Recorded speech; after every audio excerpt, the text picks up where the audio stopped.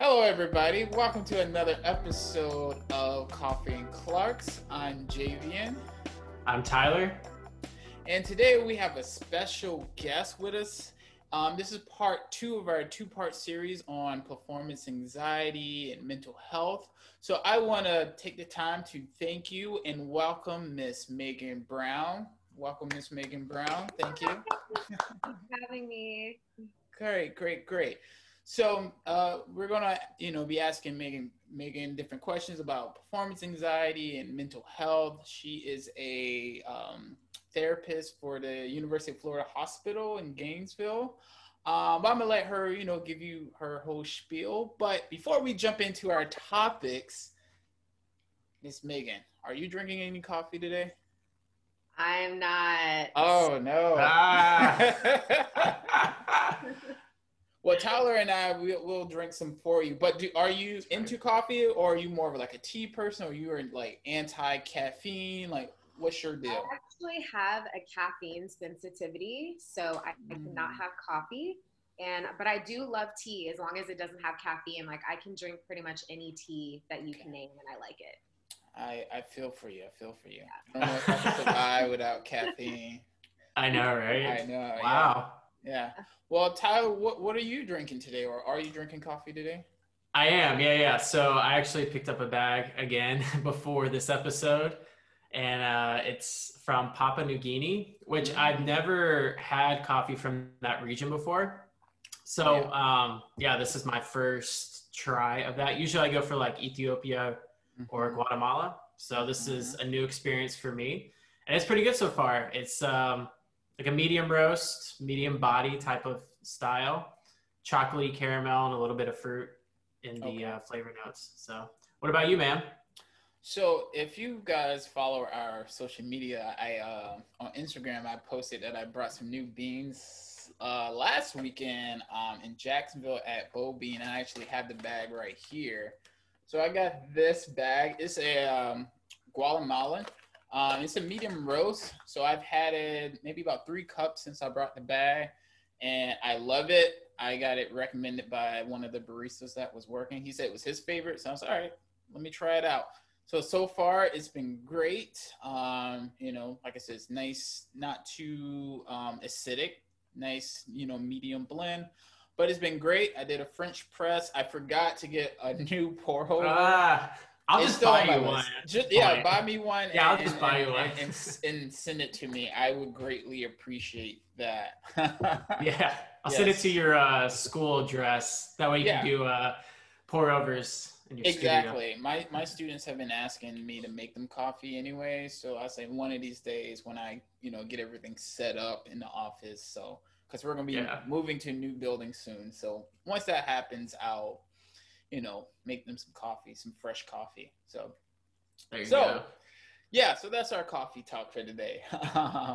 So we're here to talk about performance anxiety and mental health. So Megan, if you don't mind, like, how would you, define what is like performance anxiety and ways to kind of deal with that? I mean, to keep it simple, it's really just, the fear of failing. It's also it's kind of like unconsciously you're thinking that other people are really, really thinking about you in depth to where you're just like, what if they don't like me? What if they don't like the way that I sound? And really half the time they're not even thinking about that. And then the pressure, of course, that we put on ourselves to be perfectionists, to be great at our crafts. It's natural for us to have that anxiety because we want to do well. And ways that you can deal with any type of anxiety, specifically performance, is you have to be really confident in what you're doing.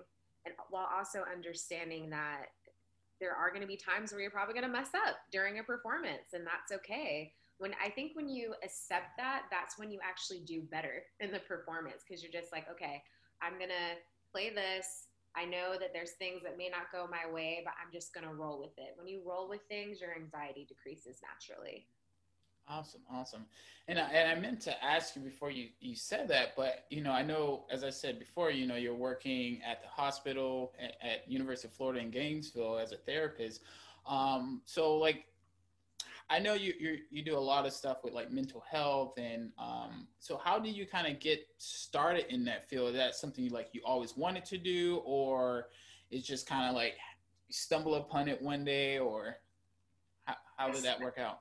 I actually started off with social work, and because I knew I wanted to help people, but if I'm being honest, being a social worker, they make no money. I was like, I want to do what I love, but I also need to be able to pay my bills. So I was like, why don't I look into the therapy field?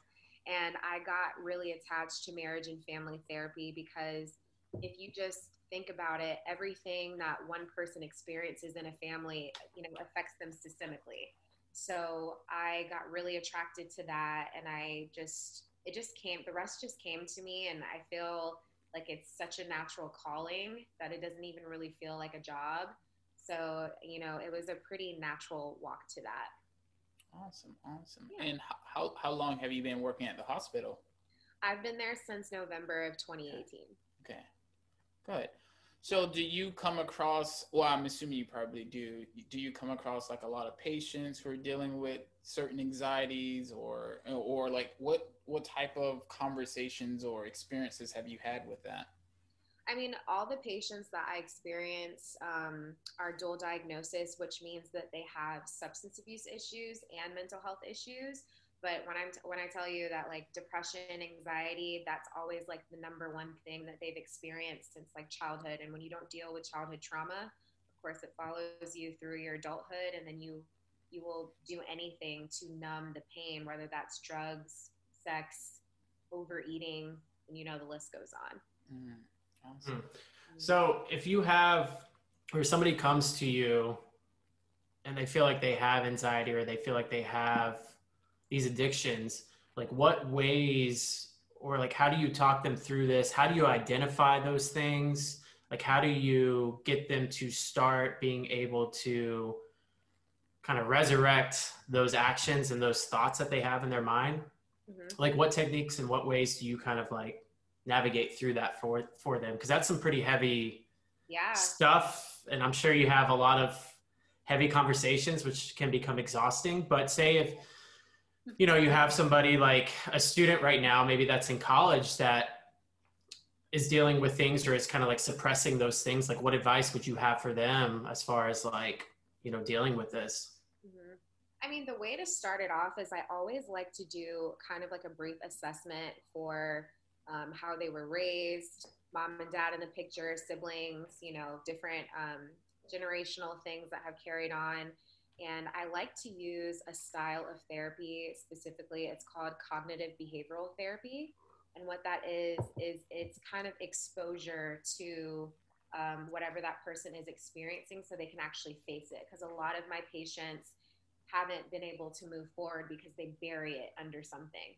So when you actually face it, which is extremely uncomfortable, and this takes a couple of sessions for the patient to feel open to explain something so traumatic or just private to them, because I'm a complete stranger at first, so when I use that technique and that approach of therapy, that helps them to slowly move towards the trauma so that we can actually work through it. And any student that was to come to me, and if I could give them any advice, I guess I could say, is it sounds really cliche, but it really is a process. I think people come into therapy and they're just like, okay, I'm going to do this in 3 months. Like, don't come in with a timeline, because you could be exposed or, realize that you have more trauma than you thought, you have more anxiety than you thought. And I think everyone just needs to give themselves time to, work through something and heal and actually learn more about themselves so that they can become more self-aware. When you're more self-aware, you tend to not attach yourself to unhealthy behaviors. Does it make sense? Oh, Mm-hmm. yeah. Yeah, I like that notion of like not putting yourself on a timeline. This past week, I was talking to a lot of my students about, getting ready for like their first performances for each other. And, I was talking to one student, and he was like, for his audition, he was like really nervous and anxiety. And, he's like, this is something he like wants to work on and get better at. But so, we were having this long discussion. I'm just like, figuring out how to deal with anxiety is going to be a forever evolving thing. Once you figure it out, something that works for you today may not work for you, you know, 3 or 4 or 5 years down the line, because our values change over time, or our motivations, our whys, like we like to say here in the podcast, knowing your whys, like why you do something, like that's going to change. So like the pressures of your performance might change. So, you know, going into like working on your performance anxiety, I think it's just something like we kind of constantly be, you know, working on. Because I mean, I think I might have said this one episode in the past. It's like when I was an undergrad, I didn't really deal with performance anxiety that much. Only maybe a handful of times that I can remember actually being really like shaking. But I think the older I've gotten, the more I feel like I deal with performance anxiety now, because I feel like there's more at stake than, you know, when I was an undergrad. And that's just something like I know about myself and something I like constantly have to work through. And it's, I guess there's a little bit of that, you know, kind of facing your fear factor that you mentioned earlier. And so like I know a lot of anxiety deals with, like you said, you know, fear, the fear of failure.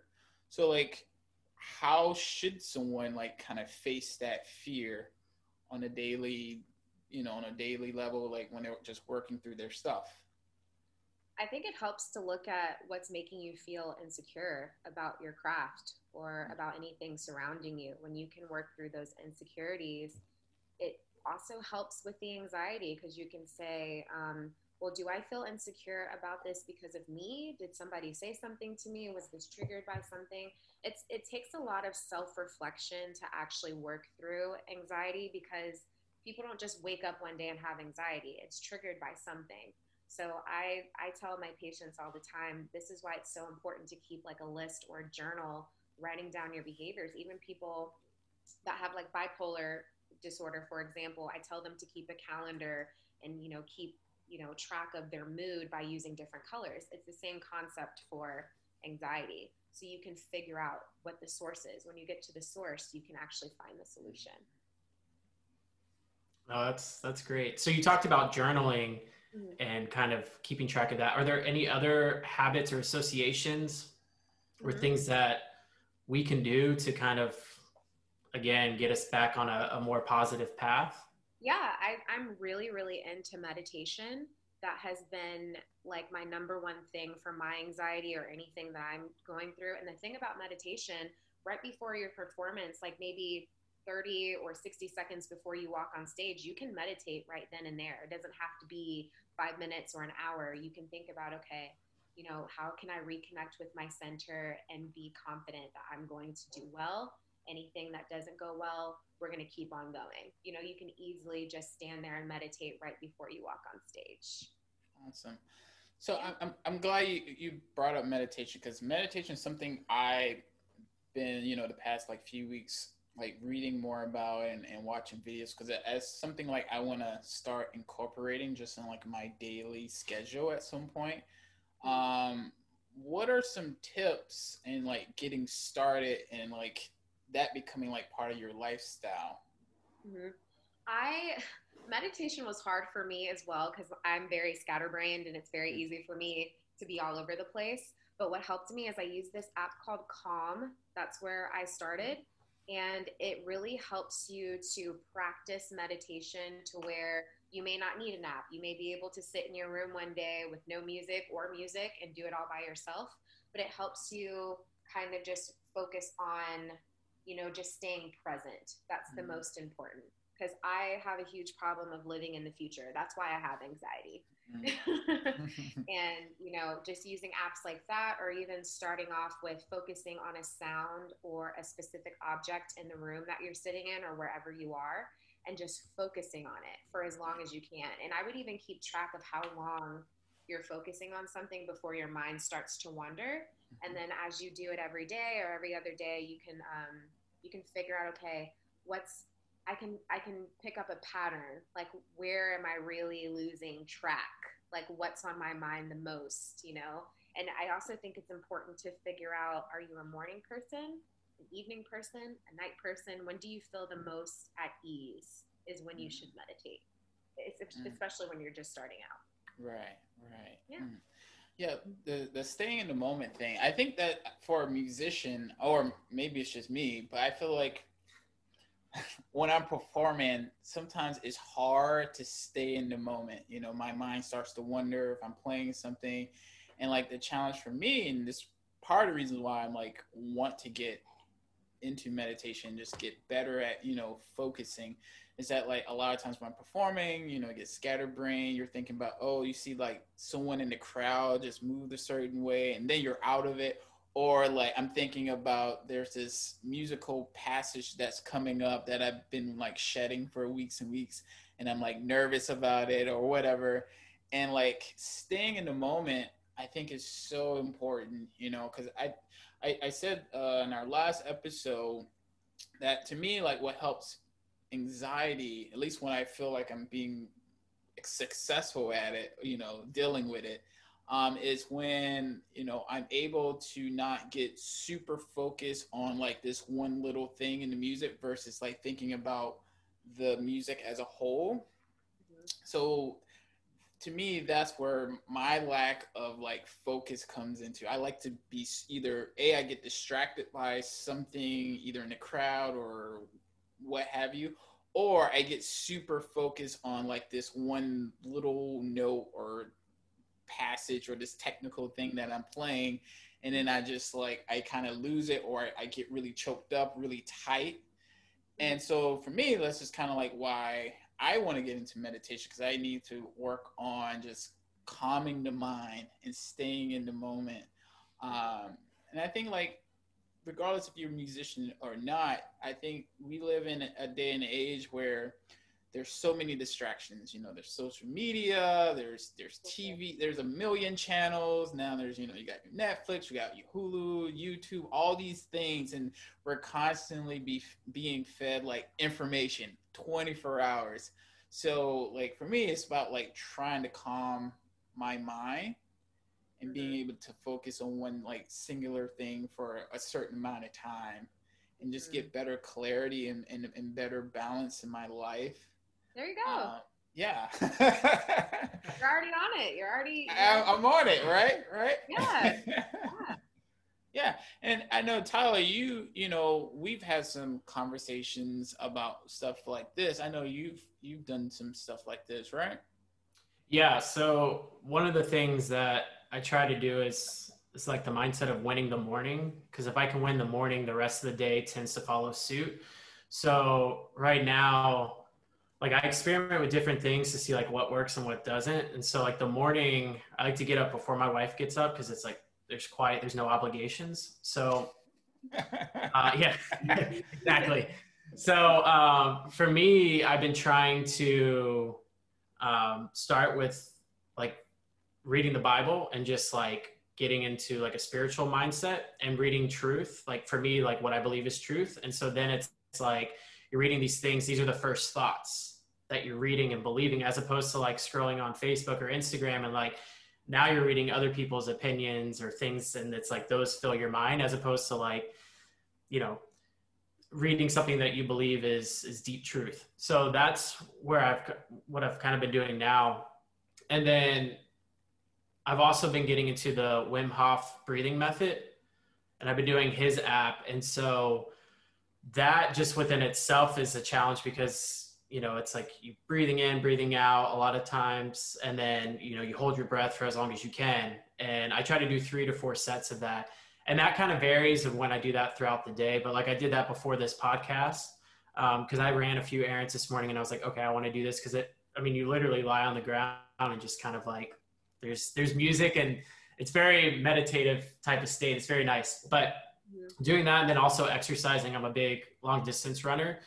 So I try to exercise every day just because that also works on staying in the present moment.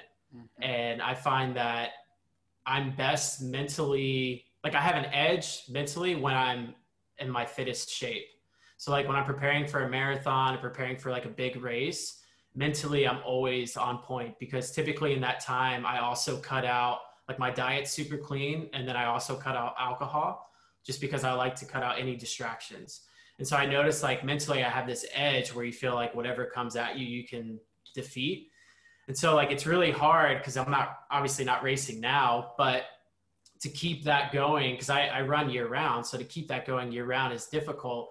But like you said, Javian, like staying in the present moment, like anytime you do something difficult, especially something that involves your body, like that forces you to have to stay present and focus in on the task. And I think that can also transfer over to what you do musically. Mm-hmm. I mean, you know that you work out, you lift and you run. And so it's like, if you start running, you're like, oh God, this sucks. And you're just like thinking about like, oh, I can't wait to get home and this and that, as opposed to like, all right, well, I told myself I'm going to be out here for X amount of time or X amount of mileage. Like I might as well like invest in this and then it'll be over. So I feel like those things have kind of been really like strong disciplines in my life that have like allowed me to deal with this. Again, I mean, I still deal with performance anxiety. And I think, Megan, like what you said is like caring too much about what other people think. Like I've realized like that's like a big deal for me. And then it's like, why do I care about those things? And it's like, you want them to accept you. You want them to like, feel like you provide value. And so like, I'm wondering like, where did that stem from? Like, where does that come from? You know, it's weird. I mean, you start digging deep and you start looking at yourself in the mirror and you're like, man, like who is this person? Yeah, and you'll be surprised at how many things, whether they were extremely harmful or not, you know, that happened when you were a kid. You know, it all comes from when you were a kid. Was there ever a time, you know, where you felt like you did a great job and someone was just like, I think you could have done better. You know, something like that can really help, you know, not help, but make someone have performance anxiety or any type of anxiety when they become an adult, because it's like that constant reminder, oh, I thought I did so well, but this person or these people like always criticize me, so I have to work harder. I have to get their approval. That's where that comes from. Yeah, and I think like as a teacher, I think that's why I put a lot of value in creating or at least I try to, creating a warm, supportive environment, because I think a toxic environment can also create that feeling of like not being good enough or being so afraid of what people are going to think of you or what they're going to say behind your back. And to me, like there is a somewhat of a competitive nature to the music field. Like we have to audition for jobs. It's just the nature of what we do. So in itself, it kind of feeds that, oh, I have to be better than so-and-so to get that job, or I have to be better than this person to win that competition. So I think, for me, I'm just like, we have to create, as educators, as musicians, like I think it's important to create a supportive environment that, we're all on this journey. Even if, I'm competing against somebody for a job or a competition, at the end of the day, it's my job. I just want to sound good, and I can, do all this work and still be supportive of the person who I'm competing against, And I think that's, applies to not just music, but any field that's, competitive. I think when I watch a lot of sports, and one thing I kind of enjoy seeing is where, you have two teams are battling, like say if it's like a championship game, and then the team that loses, their players will go up to the team who won. It's like, this was like a hard fought game, congratulations, you guys were the better team. But there's no like animosity there. We can both be present in this world or in our field without feeling like I have to be better than that person. Therefore, and I think that will lend us from like feeling that toxic environment of being competitive and the anxiety and the pressure. There's enough pressure, I think, in this world, and I don't think we need to add to it. So I really like try to push of creating a supportive, environment. At least, with my students, I find great value, because I've been in situations where it's not like that, and it is not a great environment to be in. I feel like no one benefits from that at all. Yeah, that's true. Question for you. So positive versus negative self-talk. We addressed this a little bit in the last podcast. So I don't think people realize how much they talk to themselves. It's like a constant thing. But musicians particularly, we tend to over analyze the things that we're playing, like while we're playing them, and then we beat ourselves up a lot in our heads.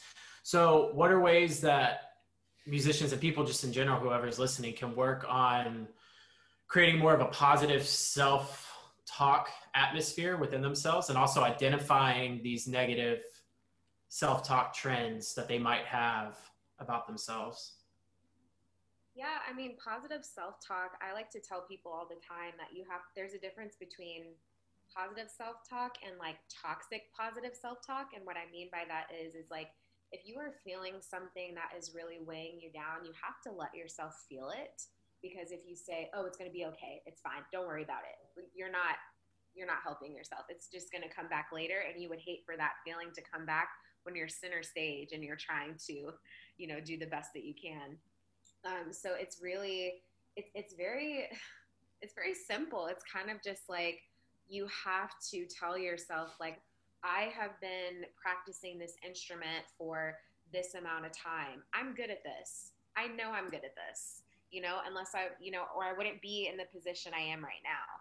That's positive self-talk, being realistic, not getting caught up in like wishful thinking or, unrealistic expectations. And then the negative self-talk is pretty self-explanatory, where you're just like, even though you practiced for 3 hours last night, you're just like, oh, I suck. This is going to be horrible. As if you've never put in hours, days, years of work into your craft. Like, that's just ridiculous, and you have to tell yourself that's ridiculous. Every single time those thoughts come up, you're like, no, I don't have time for that today. I know that I'm good at this, and move forward with that. So, yeah, I completely agree. She nailed it. That's it. That's the sauce. That is the sauce. That is the sauce. Yeah, I think that is so true. Just thinking about like when I'm performing and you start talking and all these thoughts are running through your head, and trying to calm the voice, slow the voice down to like complete silence is so hard. And it's really hard to do like in the moment of a performance. Like right before you go on stage, it's a little kind of easier to kind of find your center and kind of eliminate that.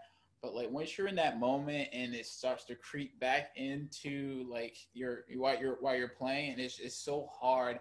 And I think a lot of that is because when we're practicing, we are being, we're analyzing what we're doing so we can do it better the next time. And then once we go to a performance, it's hard to take that out of the performance because we've so ingrained in like being critical. I mean, granted, we have to as part of what we do, but we're so ingrained in just constantly talking and listening and analyzing what we're doing. So like when we get to the performance, it's hard to turn that off, right?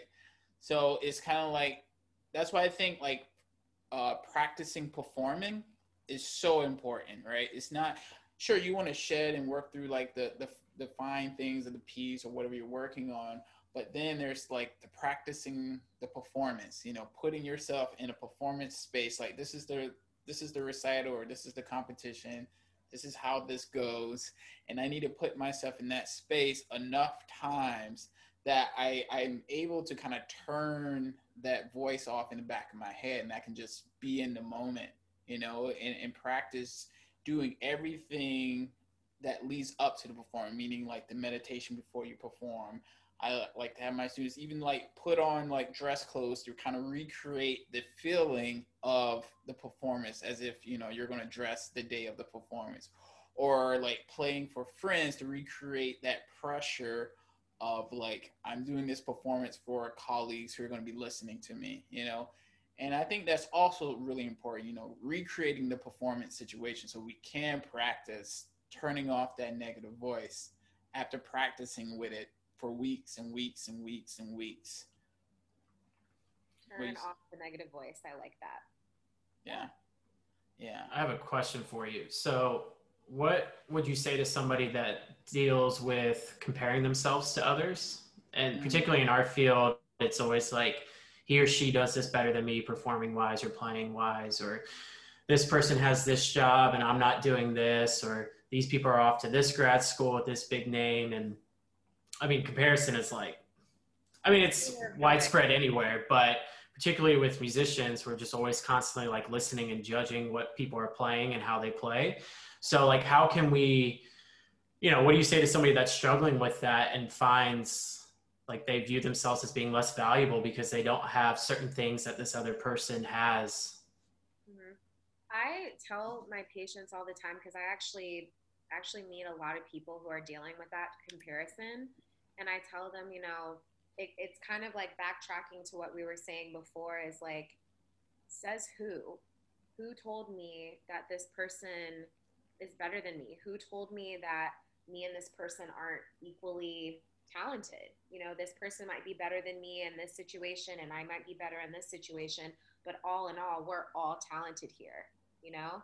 So just kind of bringing them back to what they bring to the table and understanding that what they bring to the table is amazing is what helps people not compare themselves anymore. Because I mean, we all know there's people that are prettier than us out here, smarter, talented, can learned math in their sleep, and some of us just weren't as lucky. And it's really just getting to the point where comparison is really the stealer of joy. If you spend your whole life comparing yourself to other people, you're never even going to feel good enough for yourself, even if nobody is criticizing you. You're always going to nitpick and find things that are wrong with you that you can do better, when really you're doing the best that you can. And there's always room for growth, but comparing yourself to others, I mean, it's not really gonna help you in the long run when especially when you've elevated in life and you've gotten to higher places, you've gotten into schools, and you're kind of just like, why am I comparing myself again? I clearly can do something right because I'm here. So it's just it's constantly reminding yourself of like, okay, why am I feeling this way today? Where is this coming from? And how can I fix it? Because I already know that if I continue to criticize myself or compare myself to others, I already know the consequences of that. And I don't want to deal with those consequences anymore. I want to go in a different direction to where I can be at peace with my craft, my talent, and also acknowledge that there's other people who are just as talented or even more talented, and that's okay. Well said. I like that. Yeah. Comparison is the killer of joy. Absolutely. I'm gonna frame that in my office. I know, right? That's good. That's really good. But it's so true. Just to share a quick story, I had a student a while back who asked me how did I think he compared to other juniors his age around, based on places I've been or have heard. I was like, well, first of all, there's no need to compare. You have a lot of talent. We all have things that we need to work on. I have things I work on every day that I want to get better at, and it's not about like comparing you to somebody else.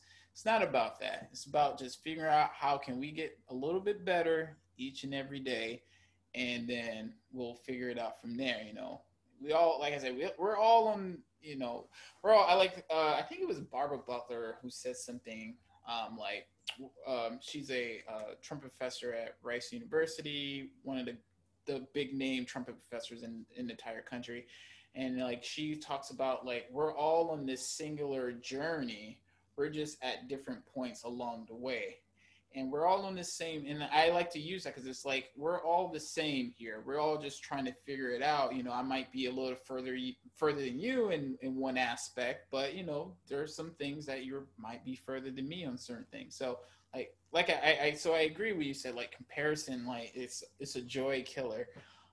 So I think that's really important to like make a note of, comparison, and it's so prevalent in the music field. Like I see it every day, every week, so really, really important stuff there. So Megan, I know you have a mental health, is it a vlog, like a channel? It's my Instagram page. Okay, great. Yes. So could you maybe, I know you talk a lot about like mental health. Can you like tell us a little bit about your sorry, your Instagram channel?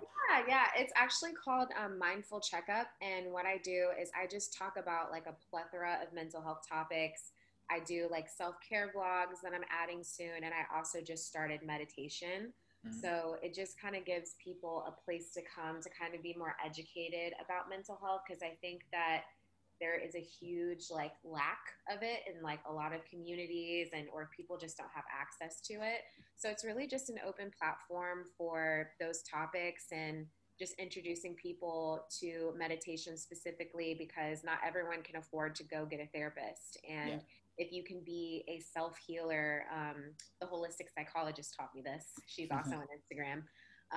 If you can be a self healer, there's so many things that you would be amazed that you can heal from all by yourself without needing external help, from a therapist, a psychiatrist, anything like that. So that's kind of what inspired me to make the page, just to give people a place to come to when they just want to learn more or just learn how to meditate or, any of those things.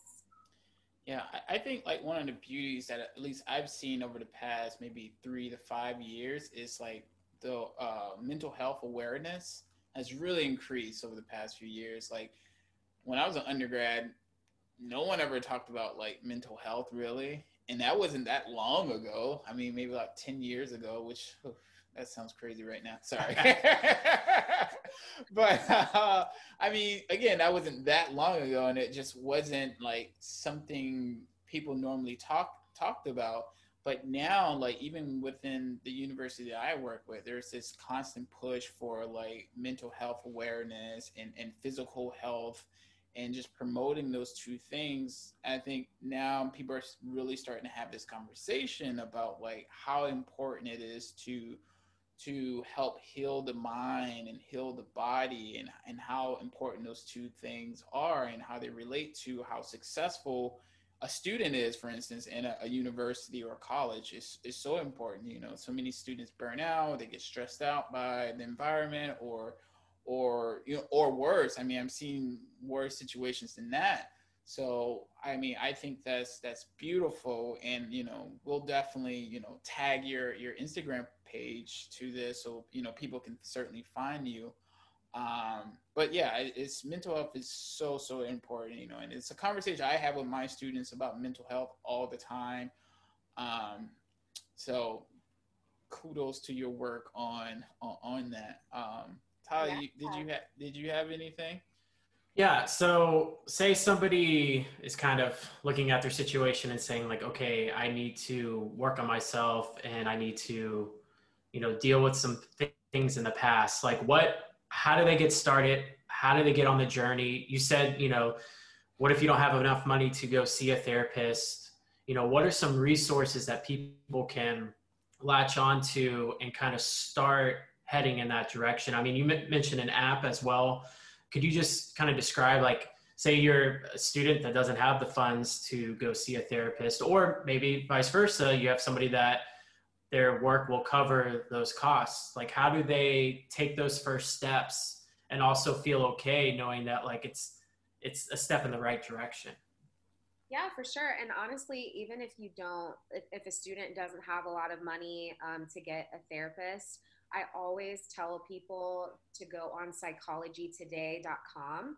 And what you can do is you can filter by insurance, by income, by no income, and it'll tell you what therapists are in your area that specialize in anxiety, depression, trauma, and you can actually start there. And even when you contact those therapists, let's say they're not taking any patients right now, they can then connect you to people that they know who are taking patients on a sliding scale. And a sliding scale is when you can see a therapist based off of your income, or, they may only charge you like one price, per month for a certain amount of sessions. So, really good therapists want to work with people who don't have the means to see them for full price. So I just always tell people to start with Psychology Today. And then also, if you just can't find anyone in your area on the website, it's always good to look up support groups, because support groups are always free, kind of like AA or NA. And there's so many groups for different addictions, traumas, different styles of therapy. If you only want to be in a group of women or men, whatever, you know, there's just so many resources in the community if you simply just reach out to a therapist or a psychiatrist, or even go see your doctor, or community mental health, where services are free or they're provided to people who only have like Medicaid or Medicare. It's kind of just being able to make that first step in reaching out and asking for help.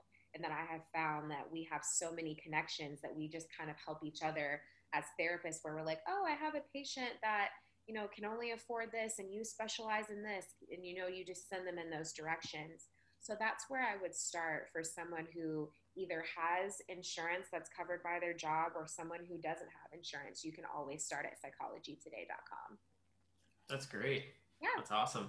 Yeah, absolutely.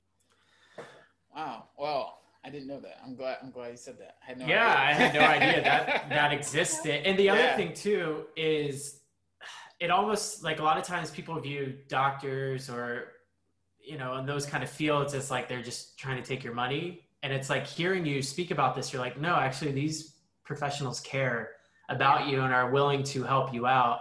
I think there's, you know, they've gotten like a bad stigma, you know, and so it's really refreshing for me to hear that, like, no, like, they're going to talk to their other professionals, their other colleagues, to try to make something work. That's really refreshing to hear.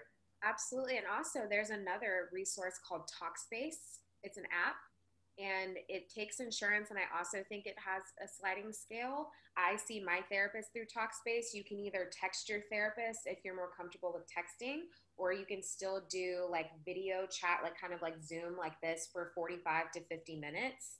And I absolutely love that app because it's for people who really don't have time to see somebody in person. And then with COVID making it really difficult to see people in person, that's also another option that people have. So it's called Talkspace. Talkspace. All right. Awesome. Thank you for that. Absolutely. Yeah. Well, Megan, I want to thank you so much again for, you know, allowing us to talk to you about, you know, an issue that we both find very, very important to our field and to, you know, everyone, even, you know, any field for that matter. So we kind of like to wrap up on a lighter side of things. Is, what are you listening to music wise? Like, what are you listening to? What are you jamming to right now? I am obsessed with a Swedish singer named Leon. I listen to her every day. I remember when she first stepped on the scene, I think it was like in 2015. I found her on YouTube, which is how I found a lot of the artists I listen to, because I'm more of like I find that I listen to a lot of artists who are from the UK or Scandinavian countries or just not in the US. So she is my absolute favorite right now. She just has a very distinct voice, like Amy Winehouse. I just really love when someone just doesn't sound like anybody else. Like, that's what attracts me to them. So she's like at the top of my list right now. Awesome. All right. Well, I gotta go check her out. You gotta check her out.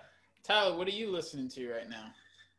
So outside of like trumpet world, Corey Asbury, he is a singer songwriter, more on like the like worship side of things. But like his songwriting is like very unique, very good, very storytelling, and it's cool. Like, he'll write songs that he'll like write for his wife or for his son, and it's like you hear the words and you're like, oh my gosh, that is like super deep. So he's just like a great musician. And then from a trumpet standpoint, I don't know if you've checked this out, but Jim Wilt, right, associate principal of LA, he's been posting YouTube videos like every single day of him just playing an etude down, like, since COVID happened. Oh, really? And yeah, so I subscribed to his YouTube channel, and every day he's like plugging out another etude, and he sounds fantastic. Right. So yeah, check that out. It's really cool. What about you, man? So since we're back in kind of the school system going on the past 2 weeks, I recently re-listened to on the trumpet side, the Center City Brass Quintet, their first album, which is self-titled album. The late Ryan Anthony is playing in that group, and so I was listening to it because, I was trying to find some pieces for my groups to play, and I was just listening to the album. It's so so incredible. Of just like the cohesiveness of that group and just like the sound they're able to create is incredible. I mean, I listened to it for the first time back, I think when I was in high school. And so I haven't listened to it in years, and I just re-listened to it. I'm just like, holy crap, this is like so good. And then like on the other side of things, I've just been kind of listening to a lot of different artists that I really like. I was listening to Gretchen Parlato yesterday. She had an album some years ago. I think it was called Butterfly, I think, or at least one of the tunes on her album is called Butterfly. I think it's called Butterfly. But I came across one of her videos on YouTube of her basically doing tunes from that album with a full big band orchestration. And it adds so much to the song. So if you guys YouTube Gretchen Parlato, with like the big band is incredible. It's like so good. I mean, she has a very unique sounding voice already, and like I respect musicians who are like, I can tell they're a student of their craft. She's like also an ethnomusicologist, so like she's a really like educated musician as well as a great jazz musician. So definitely check her out. If you don't know who Gretchen Parlato is, I believe she's based out in LA, but she might be in New York City now. So that's kind of who I've been listening to. So good stuff. Cool. Yeah. Awesome. So Megan, where can people find you on the social medias? They can find me on Instagram at Mindful Checkup. That's where I'm at. And I've got lots of things. I've only been doing it since like March, so I'm like adding content as I go, but like it's been really fun just, doing what I love outside of work, and it's kind of like my own thing. So I don't have to follow like a specific rule or, specific kind of therapy. I can kind of do it all. So that's where you guys can find me. Awesome. Cool. Tyler, where can we find you? Instagram, Tyler Duncan 91, and then Facebook, Tyler Duncan. What about you? You find me Instagram at Nerdy Prof, and Facebook just my name Javian. So that's where I'll be. Again, before we wrap, I want to thank Megan again for her time and give her words, many words of wisdom today. Yes, fantastic. And even though she didn't drink any coffee, thank you for having a cup with us, a cup of water. it's all great. But thank you guys for listening to part 2 on our series on performance anxiety. And we hope to see you and, share more topics with you as the weeks progress. So cool. Thank you all for listening. And we'll Thanks. See you next time. Thank you guys. All right. Bye. Bye.